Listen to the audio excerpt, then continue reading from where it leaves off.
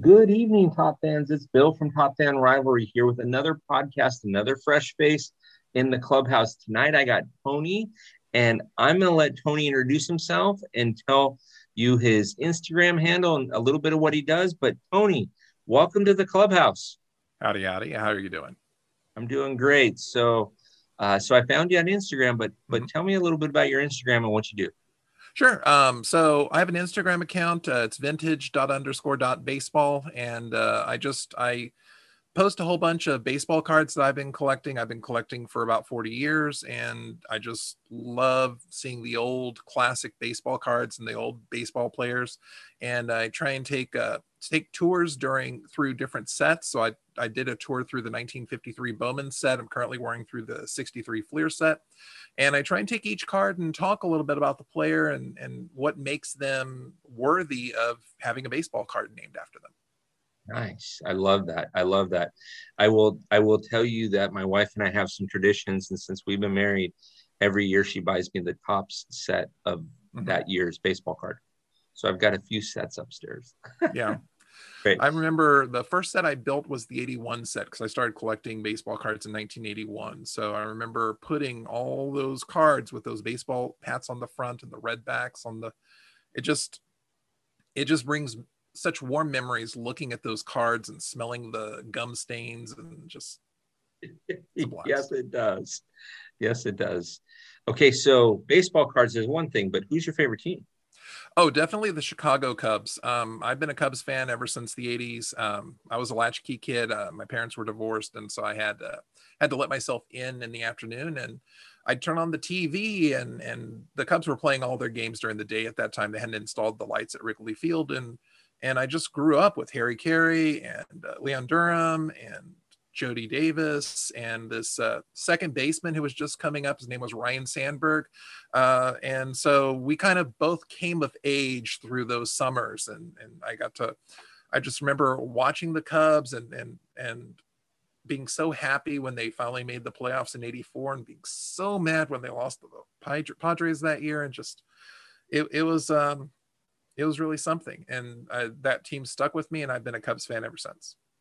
Listen, the Cubs made a lot of fans around the country with WGN, with a lot of kids like you that had some time on their hands. And back then, they didn't have the lights up, so they were always playing day games. So you could come home from school and catch a day game, right? I mean, you're catching in the third or fourth inning and thinking, hey, this is the greatest thing ever.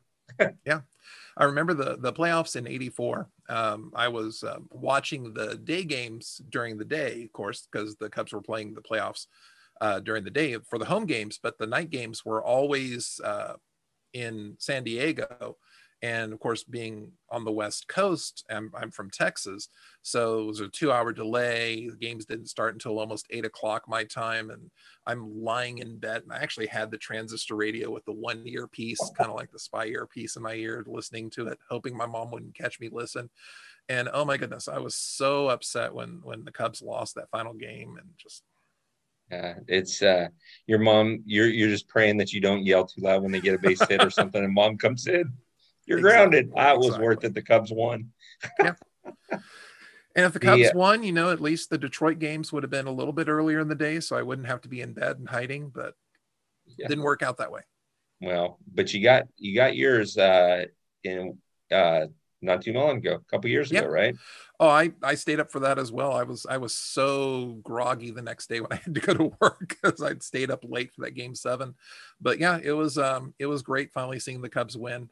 One of the things that I'm currently working on one of my projects is I'm doing the T206 Cubs. So I'm going through all of the, because the Cubs went to 4 World Series in 5 years, the 06, 07, 08, and 10 World Series. And so the T206 cards for the Cubs, there's like 37 different cards featuring like 17 different players. And it really features the heroes of those World Series teams. I mean, you've got Tinkers, Everson, Chance, of course, the great infield that they had back then. And then, of course, you've got Mordecai Three Fingers Brown is also featured on those cards. So you got 4 Hall of Famers right there. Just those are the real expensive cards in the set. But the rest of the Cubs, they're not big names, and so they don't carry the huge price tags that some of those T206 cards do. And I love my cards in well-loved condition. So if they have dog ears, or if they have tears, or if they have pin marks on them, it lets me know that some kid loved them. And I can imagine them lying down on the floor and they're listening on the radio, and they're moving the cards from first base to second base as the players advance. And it's just, it makes me feel like those the people who are on those who have had those cards in the 50s and 60s and 70s are playing with them the same way I played with my cards in the 80s. Everyone's so much about condition. You know, it has to have 4 perfect corners. It has to have a mirror finish on the front. It's like, no, I like cards that have a little character to them. Have a little bit of love. Yeah, yeah, absolutely. They it's funny that you mentioned Mordecai Three Finger Brown, because we did a decades podcast. Jackson and I did a decades podcast, and we mentioned Mordecai Brown, and it was interesting because we did each decade every 10 years, and it was interesting to see how many players have been forgotten that were phenomenal players, but Right. just this south side of forgotten. Right. And so, The thing is, if you're not a Hall of Famer, then no one remembers your name. And that's part of what I'm doing here. You know, the fact that I can go in and bring up, Dean Chance for the Angels, or just bringing up like the league leaders cards of the 1960s and the 1970s. Of course, you've got these Hall of Famers, but you've also got these people that the Hall of Famers were terrified of, because they would win 23 games for their team, or they'd throw 250 strikeouts. And, you get these Hall of Famers talking about, oh, well, this pitcher was the pitcher I was most scared of when I was pitching. And they're like, who? It's like, yeah, these players were dominant in their field for 5, 6, 7, 10 years, but because they don't have HOF at the end of their name, no one cares about them. Well, and I mean, we had a discussion too about Hall of Very Good, and there's guys on the offensive side. There's guys like Steve Garvey, Doug DeCinces, Bobby Grich. I mean, these are guys that were really, really good, but they get pushed back because they don't have the Hall of Fame status to them. I mean, if you look at Lance Parrish, right, for Detroit, great catcher. Right. I mean, Leon Durham, you mentioned Leon Durham at first base for the Cubs. I mean, it's amazing how many of these guys we forget, but it's also fun when you're our age, yours and my age, right, where we can remember these guys from the 70s and 80s and go, yep. Yeah, exactly. And the thing is, I pull out these cards, and it's like, I go to my local card stores, and I'll go through their binders of their old stuff, and I'm like pulling out these 1970s players, and of course the 20-year-old that's currently running the register, if it's not shiny and it doesn't have a number out of number on the front, he has no idea what it's worth. You'll have to check the eBay comps. And I'm over here pulling out cards from the late 70s to the mid 80s. I'm like, I remember this guy, he's good, he's not a Hall of Famer, but he might be like on the Houston Astros Hall of Fame, or he might be on the Chicago Cubs Wall of Honor, or whatever. These people that are just well loved by the communities, who don't necessarily have the name recognition to go nationally 40 or 50 years after they played. Yeah. I love that, because I'm the same way. I mean, you and I probably could go through each team in the 80s. Yeah. Just pick any team of the 80s and pick 2 or 3 guys that when people hear their name, they're like, oh, I remember Cecil Fielder, for example. Oh, man, that guy could hit. But nobody knows, they don't talk about him, because now they talked about Prince Fielder until Prince kind of fell apart. But, I mean, same thing with Dante Bichette and guys like that, right? I mean, obviously Biggio and Guerrero people remember, but Dante Bichette, people forget that he was a great Rockies player. Yeah. Andres Galarraga. I remember, like I said, Ryne Sandberg was kind of my big player when I was growing up. But I have an uncle who's only 5 years older than me, so we're really more like brothers than uncle nephew. His big one was Dale Murphy. I was just going to ask you that. Okay. And then my younger brother, his big one was Don Mattingly. And so you look at players like Dale Murphy and Don Mattingly, who aren't Hall of Fame caliber players, but you know what? They played just as hard and just as tough, had the numbers that Ryne Sandberg did.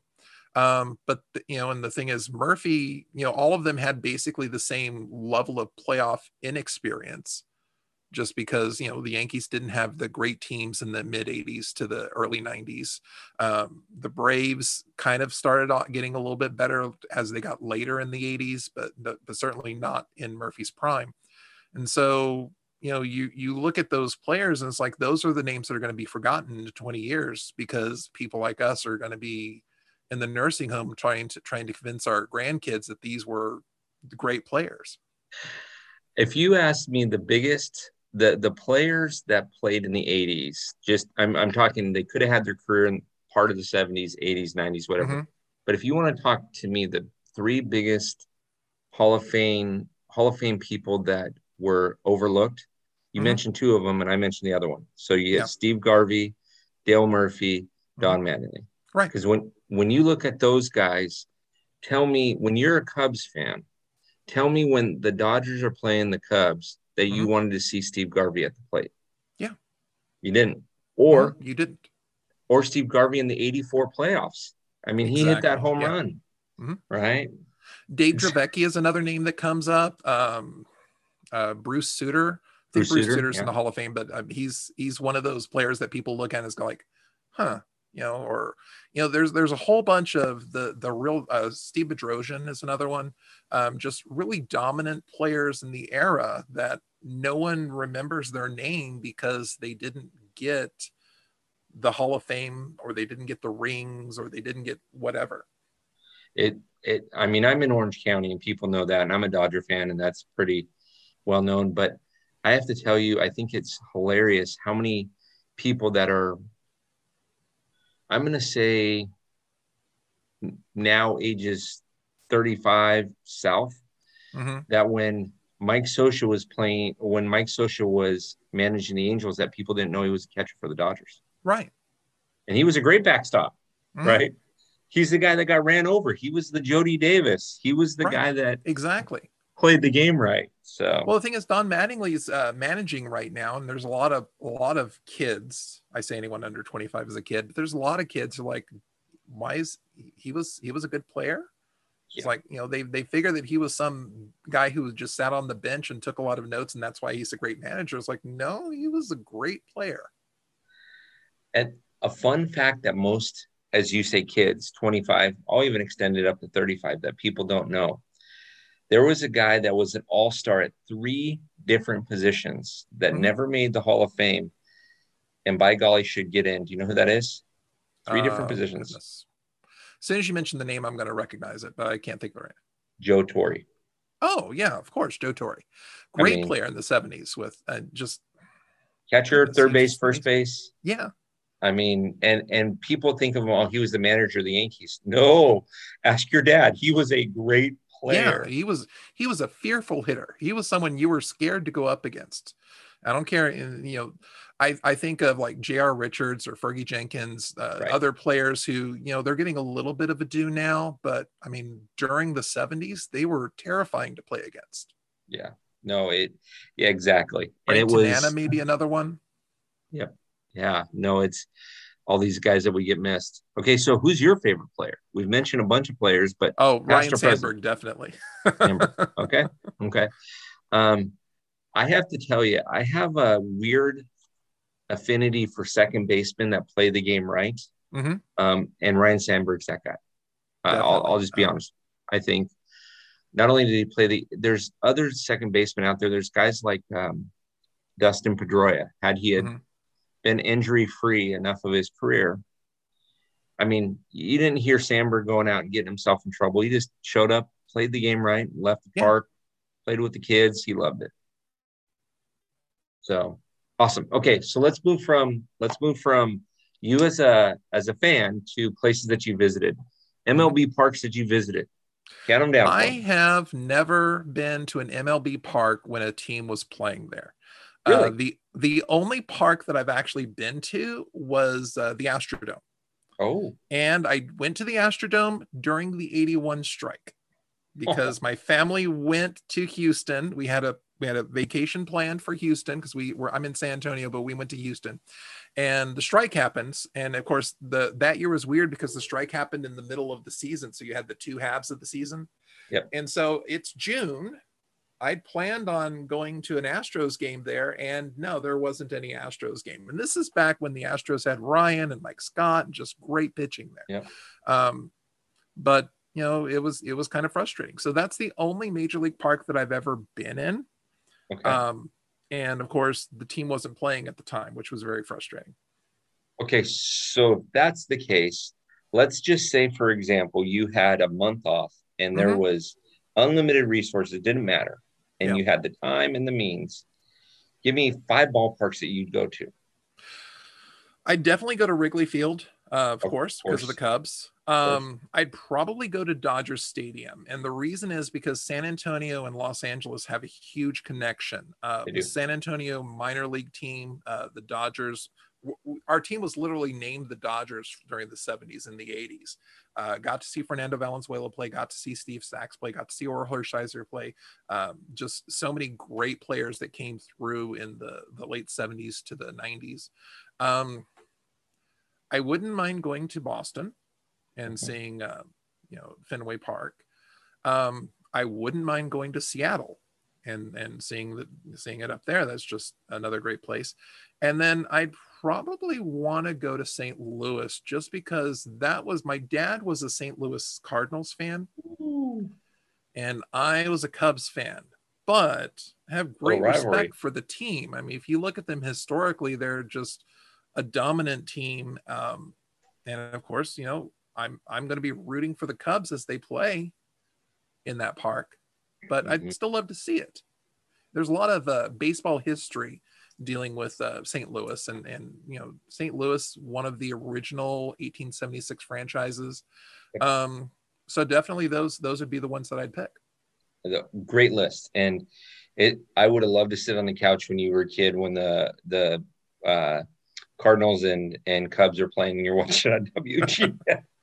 Well, I don't know if you remember the Sandberg game, what they call the Sandberg game. This is like it was 84. It was during the playoff hunt, and they're playing in the game. Sandberg goes 5 for 6 in the game. Yep. And he has a couple of home runs. I think he was like a triple away from hitting for the cycle. And the thing is, you're talking a game where Bruce Sutter comes in and pitches relief against the Cubs after just having played with the Cubs. And, just so much drama. And this was an NBC game of the week back when being on NBC meant something. Right. And so I got to see that game. And so anytime the Cubs played the Cardinals, I was riveted. Yep. I have to tell you, those stadiums that you picked, phenomenal. I have, I'll tell you my Wrigley story in a second. Obviously, I've been to a Dodger game. I've been to, probably in my lifetime, I've probably been to 300 of them. I've been to Fenway, not when they were playing. We took the tour. It was during the playoff push where they won the last World Series, and they were away, but you pay like $18 and they take you to the visitors clubhouse. And I recommend it. You get to Boston, do the tour, go to a game, but do the tour. I've been by the stadium in Seattle, but I haven't been inside. So you will appreciate this. A number of years ago, and I want to say this is maybe 2009 or 10. I'm out meeting with, no, it's a little later than that. It's about 2011. I'm out meeting with a client out in Chicago, and I fly out.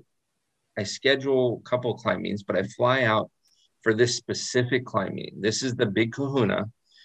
Everything else is just kind of icing on the cake type thing. And so I call this guy up, and this is back when they had the GPS systems. You can rent them from Hertz rental car, and you had to plug them in.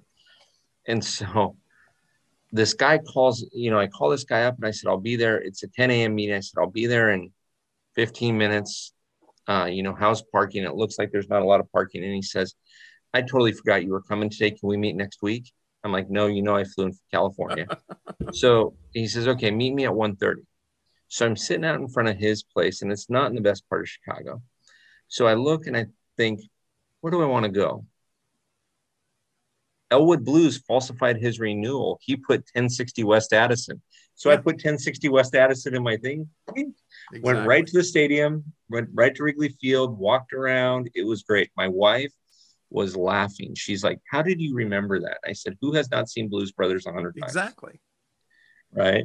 You know, and the thing is, what's great about Wrigley is that it's in the middle of the city. It's surrounded by the people. It's not some concrete island 20 miles away from the city center. This is, I still remember seeing the people just sitting in the back of their apartments and stuff like that, or sitting in the back of the restaurants just watching the game, overlooking the field. It's just, yeah, it is a stadium I've never been inside of it, but they've got a bunch of fun, like souvenir spots and stuff like that right outside of it. It's amazing. Mm-hmm. So 1060 West Addison, thank you, Elwood Blues. All right, final question for you, my friend. So we got the season started. We're give or take 50 to 55 games in, depends on, your team, right? Mm-hmm. Tell me what you're excited about this season with the Cubs. I mean, there's plenty of negatives to talk about with every team. Yeah, but... well, it's a rebuilding year. We lost so many people last year with the trades and stuff like that, but hope springs eternal. I've been a Cubs fan and I've seen horrible seasons before, but you always find something good to come out of it. You get to see, someone like Mark Grace come up, and there's another name that people won't think about, but it was a great first baseman for the Cubs. You get to see someone like Kerry Wood come up and just casually pitch a 20 strikeout game, just cause. And that's really what's great about baseball. It's a 162 game season, so a lot can happen. And those miracles happen all the time. And you get to enjoy something happening. You get to enjoy watching someone hit an inside the park home run, or you get to enjoy someone watching, going for the cycle, or coming around to bat twice in an inning. And there's just something about seeing those young players come up and being able to relive your youth. And that's what I'm hoping for. I'm hoping I'm going to see a few young players from the Cubs build up. They've always had a real strong farm system. They've always been able to bring in homegrown people. And that's what I'm looking forward to. I couldn't agree with you more. Whenever you're in rebuilding years, it's fun to watch these people, and it's fun to say, that guy was a Cub, or that guy started here, but boy, he sure is a Cub, or a Dodger, or Brave, or whoever the team is. But it's fun. Trust me, we had some lean years in LA in the 90s and early 2000s where we couldn't even spell playoffs, much less get even close to it. And so I think there were years where we mathematically eliminated by Memorial Day. Yeah. And so we're looking, going, better luck next year. Mm-hmm. So, well, just enjoy the year that you've got. And of course, rivalries are, when you're in a rivalry with someone, it doesn't matter what your record is. When you're going to that rivalry, is that your teeth are bared and you're going to go for blood, and you're going to slide a little harder into the bases, and you're going to pitch a little bit tighter inside when you're going up against a rival. And so that's something you can look forward to. Interleague play is another good one. You get to see a team that you haven't seen for 3 or 4 years come to play at your squad. And so, I mean, there's lots of things to look forward to when you don't have the playoffs to look forward to. Yeah, no, agreed. And you always have Cardinals and Cubs, right? And honestly, you also, Cincinnati played you guys well in the 70s and early 80s. So you always Cincinnati, got that too. The Mets, surprisingly, a lot of people don't think about, they think about the 69 Miracle Mets. The Cubs were neck and neck with them for most of that season. That was supposed to be the Cubs' year. And I mean, that was really Ernie Banks' last chance to make the playoffs, and never got a chance to make the playoffs. Yeah. Well, Tony, you have been a fantastic guest. Thank you so much for joining the clubhouse. Well, thanks for having me. I appreciate it. Hope you enjoyed this. We're going to get you back on when we have definitely when we're talking Hall of Fame versions. You got to come back on.